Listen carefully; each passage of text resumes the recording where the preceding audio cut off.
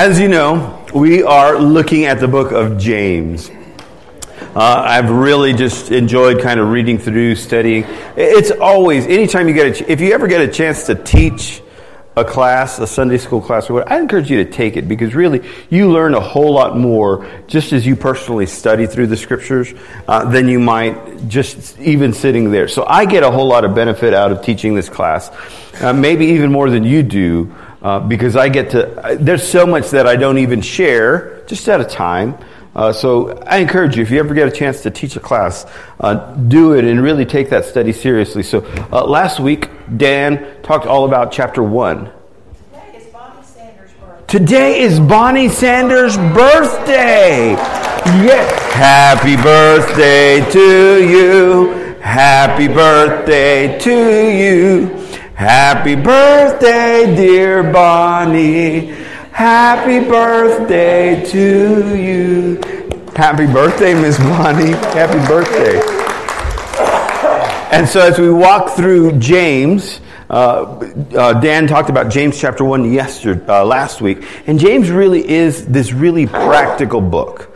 It really is a very practical book. Some of these things Dan might have mentioned last week. And it really is almost, if we were to take maybe the book of Proverbs out of the Old Testament and bring some equivalent of it to the New Testament, it would probably be the book of James. Because James has these really short little sections that might talk about this or that or the other. And it's a really beautiful book, a really great practical book, lots of practical application. So what we're doing today is we're doing James chapter 2, verses 1. There we go. It's better to sit on the back row and be discovered than sit on the front row and be found out. I like that. So as we look at some of these different versions, we didn't read it, but it's one of the versions that I read out as I studied.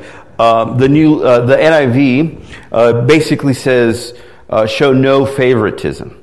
So the idea is no partiality. Don't let public opinion influence you. Don't be favoring some over others. NIV says show no favoritism. As we think of this idea, really, again, 2 minutes at your table, maybe a minute. What is this idea of favoritism that James is trying to talk against? So what's the idea James is putting forth? He says, show no partiality, show no favoritism, don't let others, the outside opinion of others influence you. What's James trying to get at? I think James is trying to get at something very specific, particularly how he describes the different scenarios that might happen as someone enters the church. What's James trying to get at here?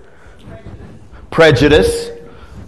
I like that. Don't judge based on prejudice. Tell me a little bit more. An instant opinion about someone's righteousness by how they're dressed. Great. A lot of people judge, hey, let's see, here's my social status. If you have more money than I do, you're more important than I do. And if you have less money than I do, you're not quite as important. Great. And I think you're right also. Someone else said something. I heard something somewhere. Appearances. Who said that? Okay, Miss Priss, we're going to go to appearances. And what James is trying to touch on here is don't judge somebody based on the outside. If you'll think back with me to David. Do you remember David's story? When the prophet was told to go to Jesse's house and ask Jesse to bring his sons out. The very first one comes out, and what's he look like? Oh, he's handsome and strong. And the prophet's like, this is the guy. And in that moment, what does God tell him? No. And he doesn't just tell him, no, this isn't the guy. He gives him some pretty good instruction. What does he tell him? No, this isn't the guy. What? For man, what? Man looks on what? The outside, but I'm looking at the heart. And they bring all of Jesse's sons, and they all look the part of the king, but none of them are the king. And then he's like, do you have any more sons? Well, we do have this one little punk of a kid that's left, but we didn't even bring him because, man, he's not, you wouldn't be interested in him. He's the one we actually have out taking care of the sheep. The sheeps, that's not right. The sheep. And the prophet's like, no. We're not going to sit down to eat until he comes. And he comes, and maybe he didn't look as kingly as his brothers, but God speaks to the prophet, and the prophet says, this is the one. This is the king. Because there's something about the heart. I love this, because David is described as what? A man after God's own heart. And God is making very clear there with David this idea that he is bringing about in the book of James. When we make judgments simply based on externals, we are not showing the character of God. Because I promise you, there are many of us in this room, if God were to judge only on the external, we'd be disqualified. I'm not going to lie. I would not be qualified to do what I do if I were judged based only on the externals. I grew up a child of poverty. I've told that story before. Like literally, if you would have judged me on what I was like just on the outside, all my friends had Kangas. Those were really cool shoes back in the 80s because they had zippers where you could put your money in and they had little pockets in. I didn't have Kangas. One, because I couldn't afford Kangas, and two, even if I could have afforded Kangas, I didn't have any money to put in the pockets. I was, you name it, any kind of government assistance. We lived in government housing. We were on food stamps. My family was on WIC. They don't have them anymore. I used to stand in cheese lines. I used to, with my mom. And we'd go and we'd spend 2 or 3 hours waiting in a cheese line to get our monthly cheese that came in this big white block, which, by the way, made the very best quesadillas. I'm just saying. But if you would have looked at me as a child, you would have disqualified me from doing anything that I'm doing today. You would have disqualified me as a teacher, you would have said, he just doesn't have anything to offer. Even as I grew up, right? God does these amazing things. I'm working on my master's, and I know all of y'all know that. But I don't even have a bachelor's. I got to jump straight to master's because of God's grace, right? But I don't have a bachelor's. And if you would have just looked on the external and looked at qualifications, man, he gets nervous with interpersonal relationships. He doesn't have I would not be standing here today. But God doesn't do that. God didn't do that for me. God didn't do that for David. And God is asking us to not do that for the people around us. Yeah. And again, it's this idea of so many people judge on the outside. And let's be honest, I'll be real transparent too. I do this more than I care to admit. I definitely, you don't get a second chance to make a first impression, right? And that's not necessarily right. That's not necessarily the way we are as a people of God. So why would God be telling James to write to the church? Because I want you to understand that as James writes to the church, this is like God could have had James write about anything. And he hits them with, I don't want you to show favoritism. I don't want you to judge based on what you see on the outside. Why? It's our nature. Because it's our nature. It is our nature to do that. Like I said, all of us. If you don't think you do that, then I'm judging you. Because we all do that. Yes, ma'am. No, I love that because it's not just about not judging the outside. I think you're right. I think we take this one step further.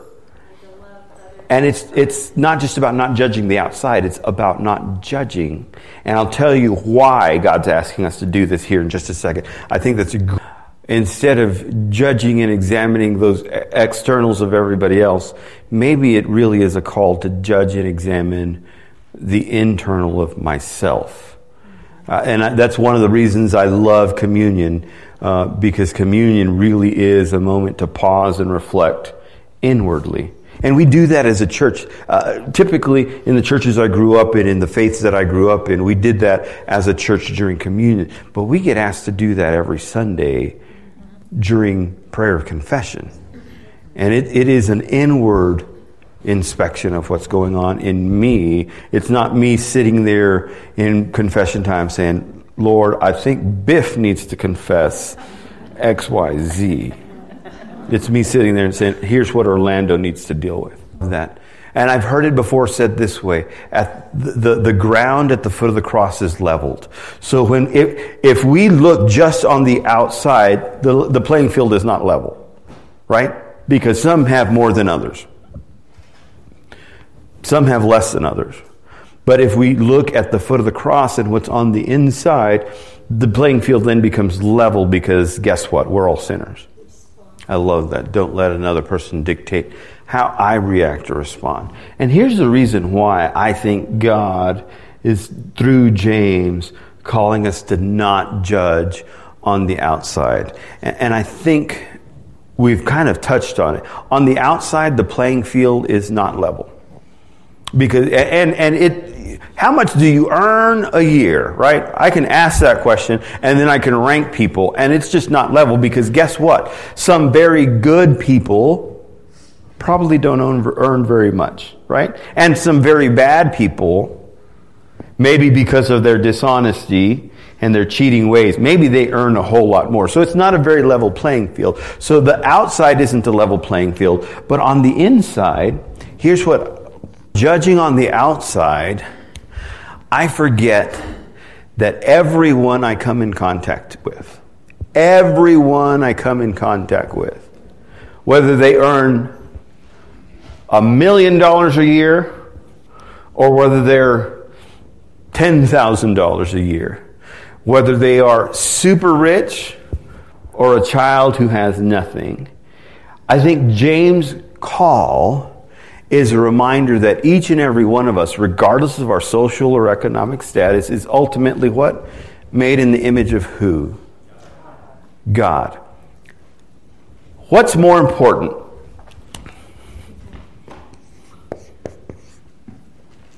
Is it stuff?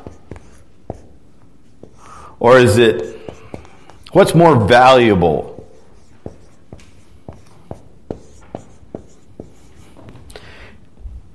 Is it stuff or the image of God? Because I guarantee you, I could gather together all the wealth and stuff of everyone in this room and put it in a pile here and compare it to the image of God.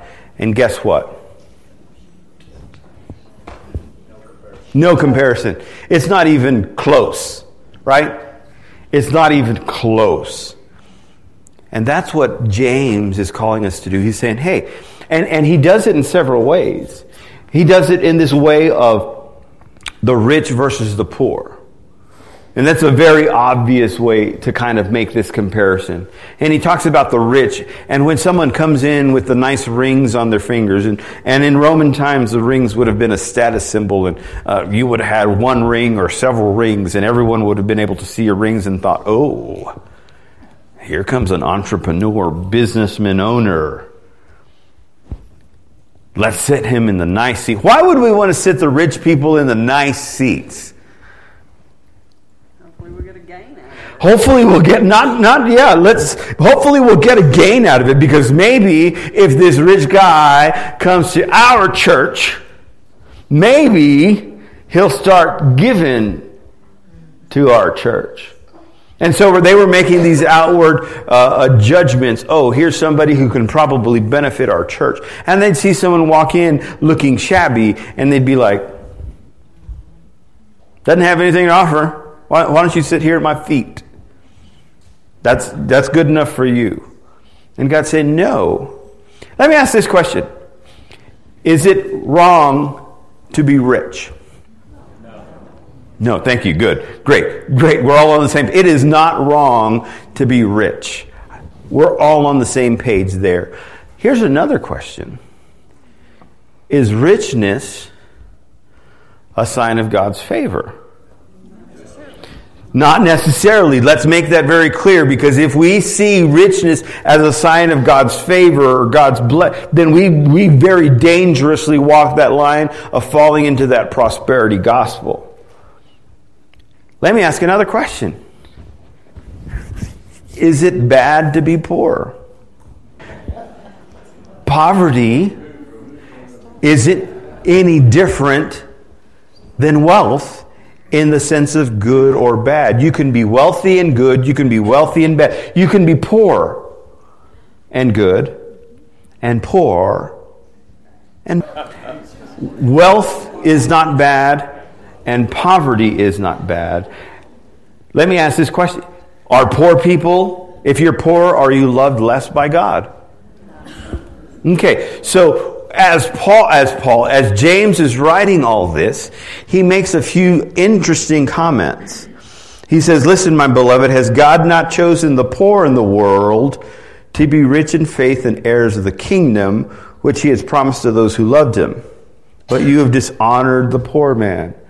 So, if I'm saying being rich and being poor have no value, because ultimately they have no value in the eyes of God, poor isn't better than rich in the eyes of God, then why is James saying what he says here, that he has chosen the poor of the world to be rich in faith? What's he talking about? I definitely want to clarify that before we leave today. Prosperity. Great. If the poor can receive this, then maybe it's for everybody. I think that's what you're getting at. Good. Someone else, what? So this is where I totally agree, and this is where I think how I think we need to understand it. If you're poor, sometimes you don't have anything to hinder you from receiving all that God has for you. I've seen it. I've had the opportunity to minister in places that are really wealthy and in places that are really poor. And those places that are really poor, literally garbage dumps and slums, sometimes there's an openness to the gospel that isn't there when someone is very self-sufficient and doesn't need anything. And I don't think what James is saying is that the poor are better than the rich, or the rich are better than the poor. I think ultimately what James is saying is, don't let anything block you from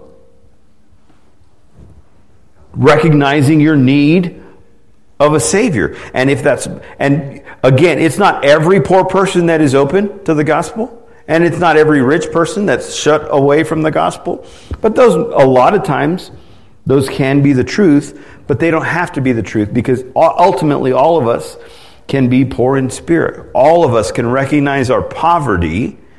Even if I have a lot of stuff, I'm ultimately poor without God in my life. If I don't have God in my life, it doesn't matter how much stuff I have. I'm poor, and hopefully I can recognize that. Yes, ma'am. Here's what I want to do in our last closing minutes. I want to take these two ideas, this idea of favoritism and this idea of rich and poor, and connect it back to James 1. So really quick, let's go back to James 1. James chapter 1, verses 9 through 11. I think this will give some insight on what we're talking about right now. It says, "Let the lowly brother boast in his exaltation, and the rich in his humiliation, because like a flower of the grass he will pass away." Guess what? Rich or poor, we've all got the same destiny. "For the sun rises with its scorching heat and withers the grass. Its flowers fall and its beauty perishes. So will the rich man fade away in the midst of his pursuits." But guess who also fades away? The poor. So it really isn't about wealth. It's about this idea of poverty without God. Do I recognize my need of a Savior? There's one other verse that I want to look at, going back to verse 22. I think this is kind of key that we're going to see a lot. Verse 22 of chapter 1 says, "But be doers of the word, and not only hearers, deceiving yourselves." It's this idea, going back to the beginning of what we talked about here. It's one thing for me to say I agree with the doctrines of the church. I can say that and still judge people on the outside. Saying that doesn't change anything. A real encounter with God and with the Scriptures and with Christ doesn't just happen when I say it. It happens when I begin to live it out. And that's what he's asking us to do here. He's saying, don't just say, God is love, we love everyone, everyone's made in the image of God. Begin to live it out. Don't just be hearers of the word. Because when we just hear, we deceive ourselves. Let's live it out in a very practical way. Question.